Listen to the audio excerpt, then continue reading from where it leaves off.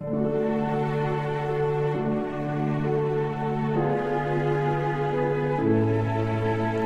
to the podcast of Bethel Mennonite Church in Gladys, Virginia. Today's message was originally preached December the 18th, 2011 by Sam Troyer, and it is entitled, My Father's House.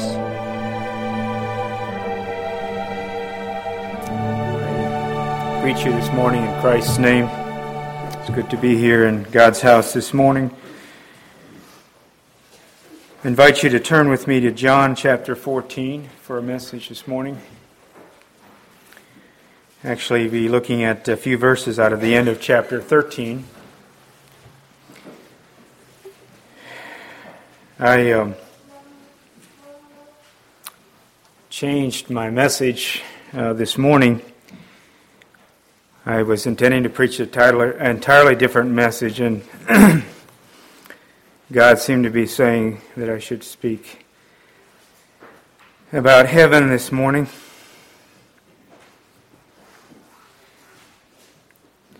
I've entitled the message, My Father's House, and that's taken from John 14.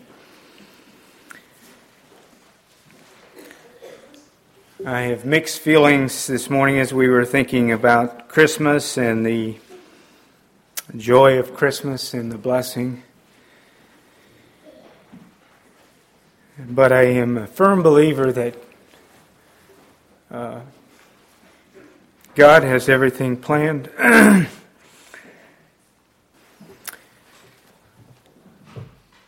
And the events of this past week is something that God has ordained.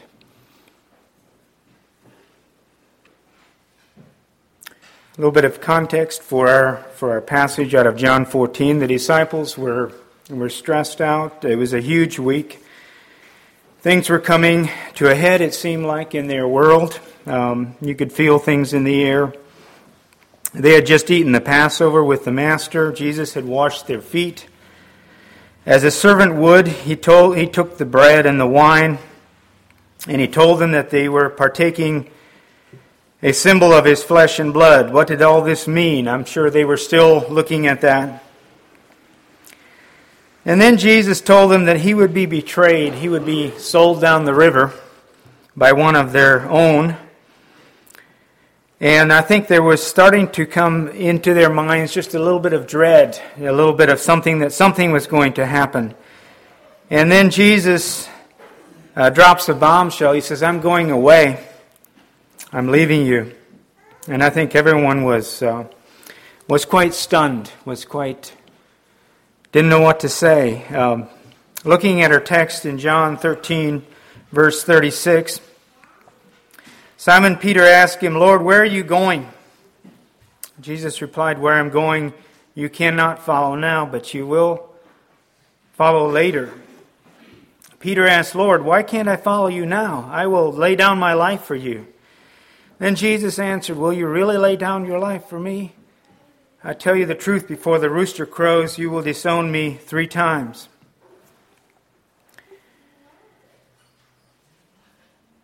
Jesus, I think, was seeking to calm their hearts and to share with them of the future just a little bit out of John 14. He says, don't be troubled. You can trust in God just as you've been trusting in me. I have a plan. I have a place set up for you. As I said, the title of today's message is My Father's House. I want to read the first 4 verses now of John 14. You can follow along. Do not let your hearts be troubled. Trust in God, trust also in me. In my Father's house are many rooms. If it were not so, I would have told you. I am going there to prepare a place for you. And if I go and prepare a place for you, I will come back and take you to be with me, that you also may be where I am. You know the way to the place where I am going. I think it was very important to reassure his disciples at this point. This would not be the last that you're going to see of me. I am going to prepare a place for you. I want you to look forward to that. And there's plenty of room in my Father's house for you. I don't know God's purpose in allowing the accident this past week. But one of the things I'm convinced of is that He wants us to be thinking of heaven. I think that's definitely one of the things that we know. And that's what I want to do this morning, is look at heaven, the place where God lives. I don't know how many of you thought about heaven. I know you did after you heard about Gerald's passing, but often we don't think enough about heaven. It's a very blurry thing to us, and we don't visualize it. I know that I want to go to heaven, but it doesn't seem so real to me. It doesn't seem that clear to me. And I don't preach a lot about heaven. I don't know if you do hear a lot of sermons about heaven, but I want to draw our minds toward heaven this morning. The Scripture asks us to set our affection or our heart on heavenly things, things in the future, godly things. I think if we're anticipating heaven, it will affect the way that we live while we're still here. And I think it will give us a certain soberness, a certain hopefulness that is the way God wants us to live our lives. Colossians 3 says, "Since then you have been raised with Christ, set your hearts on things above, where Christ is seated at the right hand of God. Set your minds on things above, not on earthly things, for you died and your life is now hidden with Christ in God. When Christ, who is your life, appears, then you will also appear with Him in glory." Do you anticipate heaven? Is a thought-provoking question I'd like to throw out at you. Is it something that you are anticipating, that you're looking forward to? Do you spend time thinking about it? I think one of the reasons maybe we don't think enough about heaven is that we're not really looking forward to it. That sounds kind of startling. I know there are some in this church that are looking forward to heaven, and I think as we get older, I think that God helps us with that in making it less attractive here for us. But I think all of us would do well to meditate more on our future. You know, we get this picture of heaven as a place where they play harps all the time. That's what they do. They're kind of on a cloud and they're playing harps. And I don't think that's realistic. I don't think that's what heaven is like. I think heaven is very much different from that. And I want to share just a little of insight what my idea of what heaven is going to be like, just a little bit more. Hopefully, spur within us a little more interest and a little more enthusiasm for the future. Heaven is a beautiful place. The first question I want to answer, or try to answer just a little bit, where is the Father's house? He said he's going to prepare a place in heaven for us. It's in my Father's house. And the first answer is that heaven is where God is. It is the Father's house. It's where God has His throne. It's where Jesus is now after He went back to heaven. Heaven is where God is.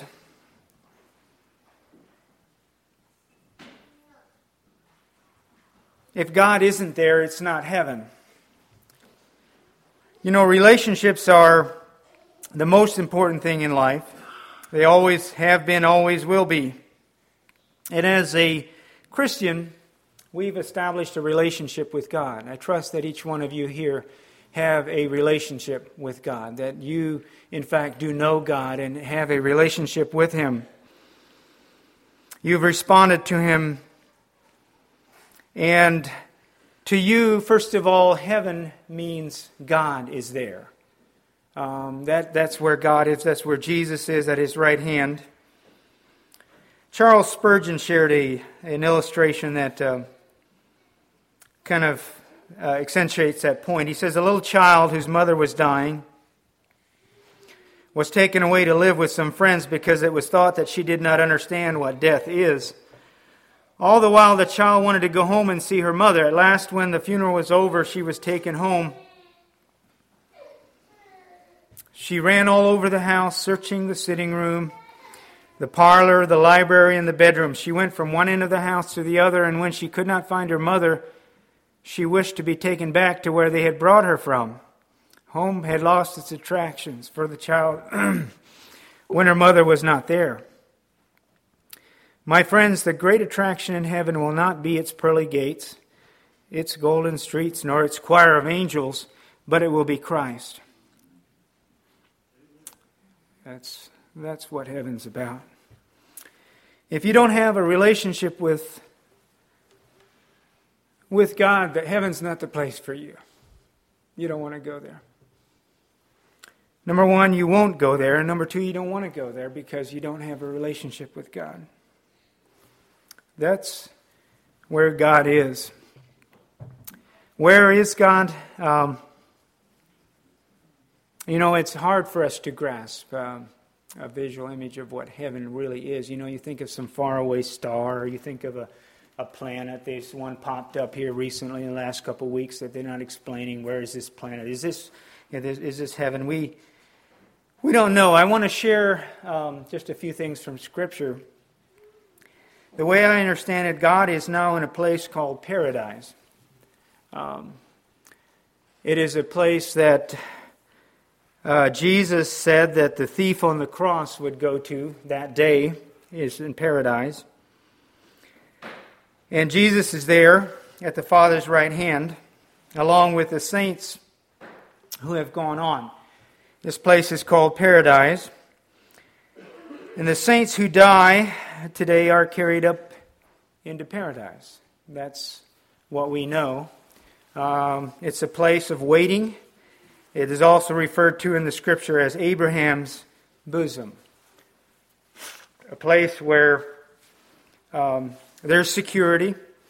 There is the company of the saints, and God is there. Lazarus the beggar is there. Abraham and Moses and Elijah are there. There's a large group of people that are there in paradise. My dad is there. He doesn't have his old baggy blue pants on. He has a white robe on. Turn to Revelation chapter 6. I want to read a couple of verses there.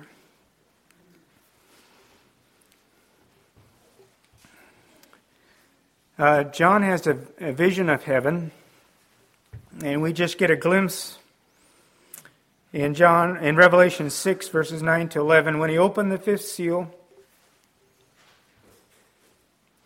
I saw under the altar the souls of those who had been slain because of the word of God and the testimony they had maintained.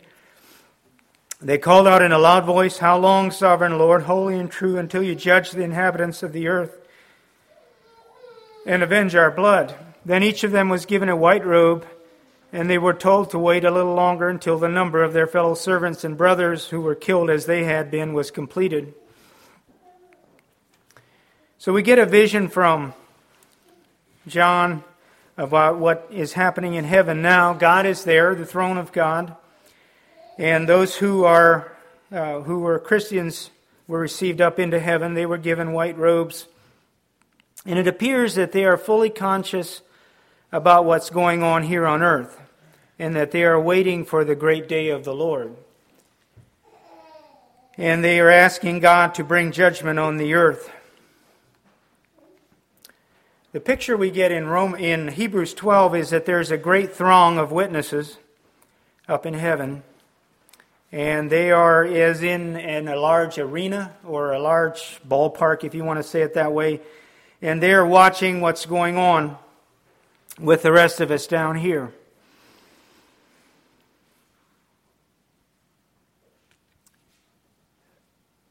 My understanding, and I don't want to be adamant about future events because I know that is a path that can be somewhat controversial, but my understanding about the next event for us is the rapture,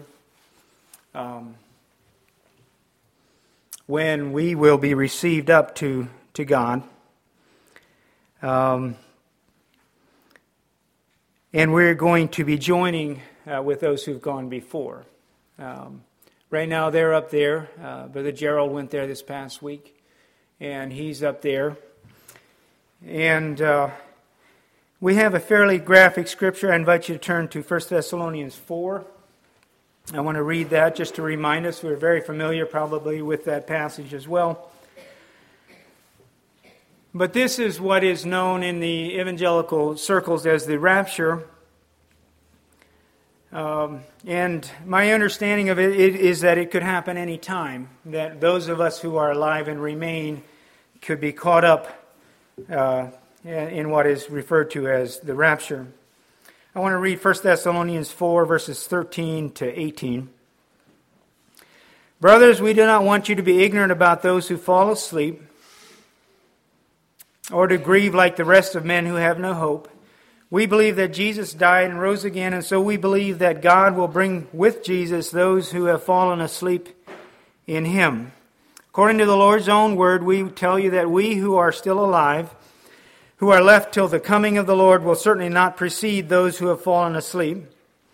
For the Lord Himself will come down from heaven with a loud command, with the voice of the archangel, and with the trumpet call of God, and the dead in Christ will rise first. After that, we who are still alive and are left will be caught up together with them in the clouds to meet the Lord in the air, and so we will be with the Lord forever. Therefore, encourage each other with these words. The Bible speaks of a great tribulation that will happen possibly after the rapture. Again, I don't want to be adamant about that. It also speaks of the millennium, 1,000-year reign of the saints. But that's beyond the scope of the message this morning. At the end of those 1,000 years, Satan will be loosed for a short time, and he will be defeated at the Battle of Armageddon. At the great judgment day, then will come the day of the Lord. And the sequence of events is up to some question in my mind, but that is referred to as the day of the Lord in Scripture.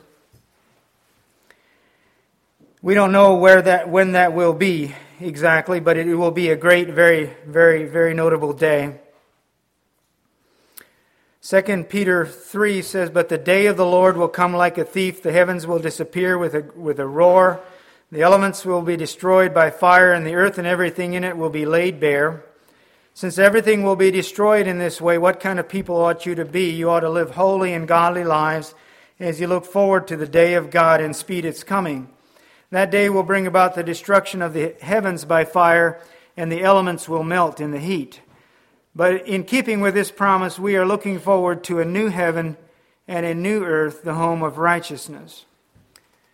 That day of the Lord will be a climactic day in which the earth as we know it here will be burnt up. It's going to no longer be like it is. That day will be a day of judgment, where the small and great, Revelation 20 says will stand before God. And the book of life will be opened. And those whose names are in that book will then escape the eternal damnation, will be with the Lord. The bodies of everyone will be raised at that point. Some to be judged and go to eternal hell, and the rest of us who have acknowledged Christ, who are saved, will go to heaven.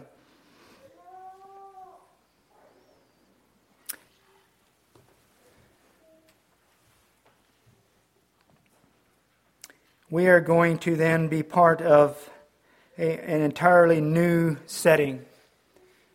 And I want to talk about that just a little bit. I think that is very important that we look forward to that. God is going to make a new earth, the Bible says, for us to dwell on. The sin curse is removed. There will be no longer any pain or suffering there. There will no longer be the motivation to sin. Of former things that we experience today as a result of sin and the sin curse will be no more. Satan and his followers are removed and cast into the lake of fire. It will be a very beautiful place. I don't know what we're all going to be doing there. I think it would be good for us to be thinking about that just a little bit, what this new heaven, this new earth, this new heaven will be like. I don't think that it's going to be a boring place. I don't think it's going to be a place where we won't be doing things. I think we will be doing many things. We'll be doing very many enjoyable things. I know we will be praising God. I know that. The Bible says that we will cast our crowns before Him with the elders, and we will praise Him and adore Him. We will enjoy His presence. I know that we'll go in and out and do the things that God wants us to do, and we will experience fulfillment in that. Will we do things like we do today? I'm not sure. Will we enjoy traveling? I don't know. It will be a beautiful place. The Bible says it won't have any sea there. It will no longer be any ocean there. There will be no pain, no suffering.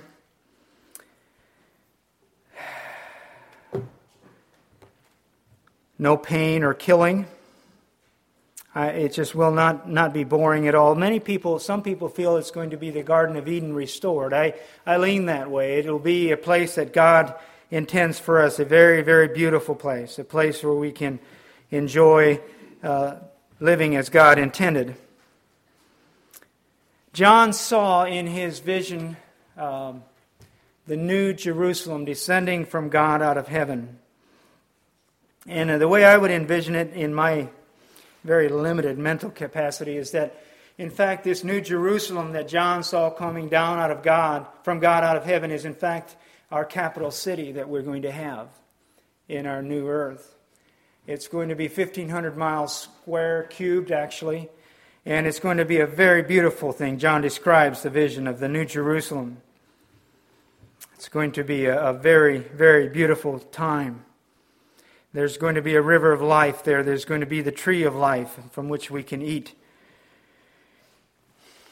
No crying, no pain, no more suffering. We will again be in a situation that God intended for us to be in before sin came into the world. We'll have new bodies. And I think that God wants us to spend time here anticipating that experience. I think we spend so little time looking at heaven and considering what it's like. And I think that one of the reasons that God allows tragic accidents is to allow us to stop and think. To allow us to consider that, in fact, the little world that we've assembled around ourselves is not the end. The little world that we've built around ourselves, the things that we make ourselves so busy with, is in fact just a short preparation time for the future. And that gives me hope. That is very, very hopeful. And allows us as Christians to have a perspective on life that is missing from the worldly. Allows us to have a perspective on life that is totally gone from those who have no hope, who look at the death as the end. It isn't. It's just the beginning. Romans 8 says, I consider that our present sufferings are not worth comparing with the glory that will be revealed in us. The creation waits in eager expectation for the sons of God to be revealed. For creation was subjected to frustration not by its own choice, but by the will of the one who subjected it, in hope that the creation itself will be liberated from its bondage to decay and brought into the glorious freedom of the children of God. We know that the whole creation has been groaning as in the pains of childbirth right up to the present time.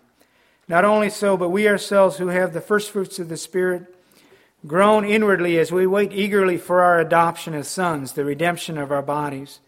For in this hope we were saved, but hope that is seen is no hope at all, but who hopes for what he already has? But if we hope for what we do not yet have, we wait for it patiently.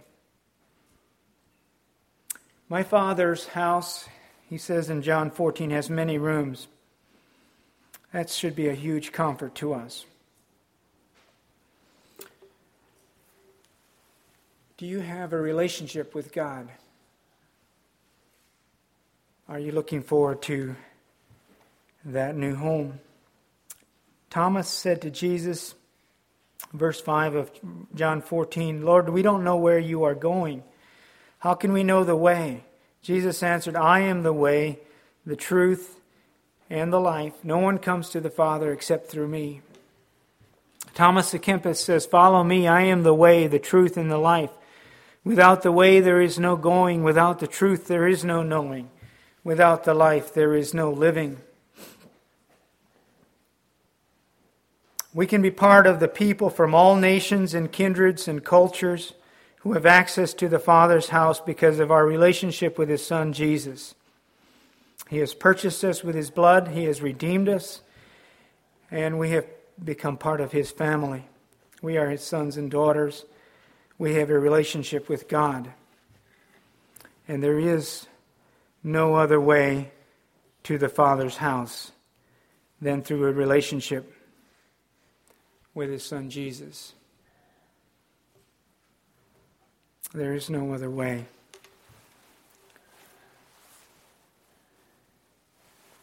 I want to share a story that Dr. Bruce Emmert shared. As a child, he was the son of a military man.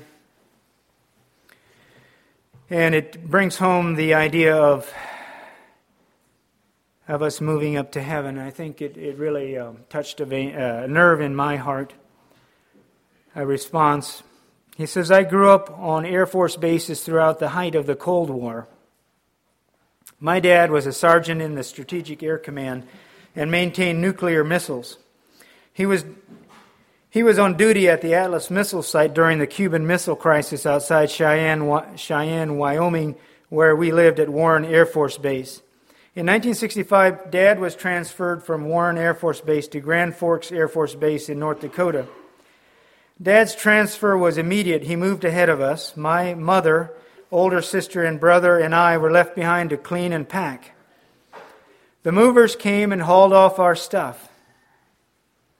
I don't remember the movers packing away our furniture or dishes, but I do remember vividly as my bed, the toys, and summer clothes were packed away and hauled off to the moving van. One of the last things to be packed away was my stuffed dog I had named Cleo. It was quite traumatic for a 5-year-old. The four of us moved into a hotel for a week or so and waited until we received word from my dad that our base housing was ready. So there we were waiting to hear from my dad that everything was ready in our new home. Finally, my dad called and off we drove across Wyoming, Nebraska, South Dakota, and finally into North Dakota. The drive must have been very long, but I remember very little of it because shortly into the drive I became very ill. So ill, in fact, that we couldn't continue the drive. My mom just couldn't take it anymore, and so she called my dad to come and get us. I have quite vivid memories of Grand Forks Air Force Base. It was a Minuteman missile base. That's what my dad worked on. There was even a test silo on the base. I saw those missiles trucked in and out of the base all the time. Grand Forks was also home to NORAD, to a B-52 bomber wing and an F-105 interceptor wing. There were all kinds of airplanes and helicopters. There were also bombs and nuclear air-to-ground missiles that were called a Hound Dog.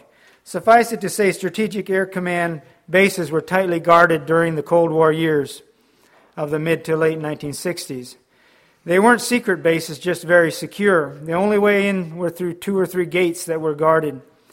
I remember Fences with barbed wire around the entire base. The gates were guarded. There were guards all over the base. As I say, the only way to get into the base was to drive through the gate. But not just any car was allowed through the gate, and not just any person was allowed to drive it. You had to have the authority to get onto that base. Well, my mom and us kids waited for my dad to come get us. I'm sure my mom was relieved to have his help. Soon we found ourselves at the main gate of Grand Forks. My dad was a tech sergeant at the time, by no means an officer, but I remember so distinctly what happened when we stopped at the gate. The guard looked at the Department of Defense tag on our car, then looked at my dad's identification tag and saluted him onto the base. We drove onto that base and up to 346C Teak Avenue, our new home. I walked into our home and there was our furniture, our brown sofa, our pea green swivel chairs that my folks still have in the basement of their home. I ran up the stairs and there was my room.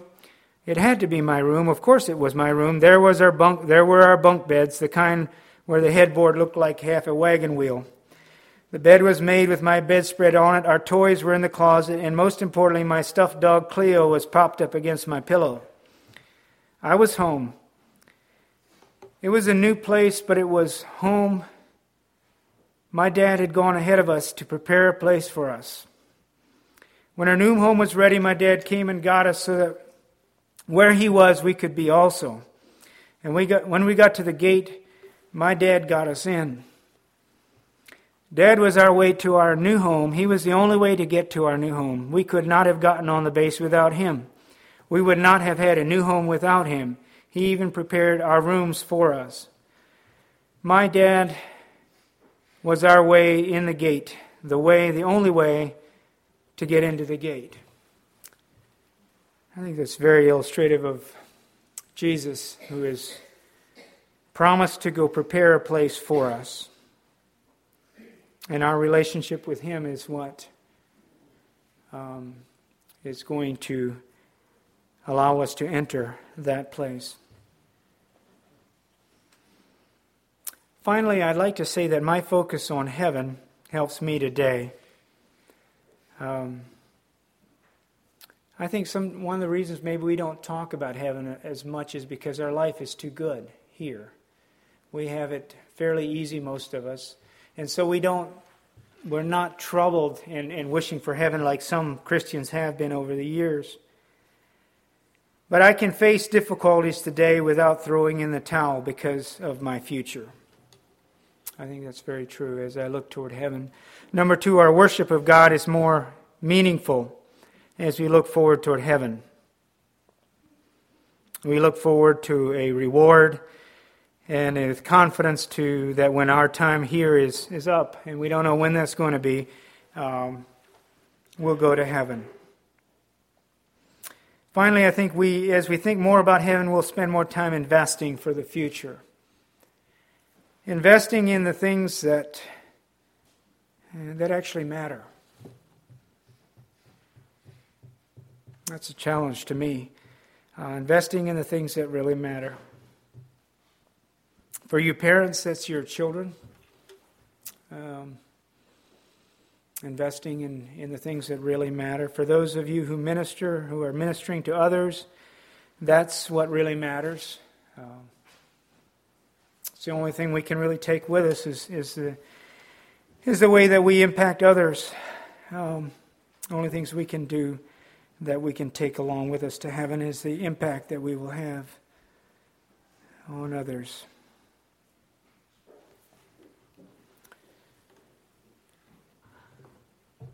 We can, I think, become more and more excited about the future as we invest in it and understand that that's where the real reward will be.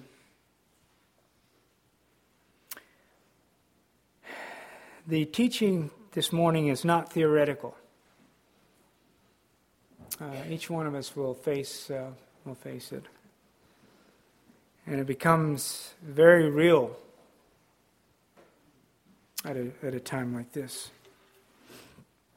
Job had a tough and a painful life, and he looked forward to the resurrection and a new body and a new earth that he would share with his Maker. He says, I know that my Redeemer lives, and that in the end he will stand upon the earth, and after my skin has been destroyed, yet in my flesh I will see God. I myself will see him with my own eyes, I and not another. How my heart yearns within me. I think that is what God would have of us as well, to spend more time thinking about the future and to allow events that have happened here to create within us a seriousness. Not a sadness as is one that doesn't have hope. Not a gloominess. I admit there's a heaviness initially, but I think there should be within us a seriousness. A serious hopefulness, a joy as we look ahead to heaven, where those who have gone on before are waiting for us. And God bless you as you serve him further. We'll call for a song. You've been listening to My Father's House, a message by Sam Schroyer. This podcast is brought to you from the Bethel Mennonite Church in Gladys, Virginia. Find us online at bethelmennoniteonline.org. Thanks for listening.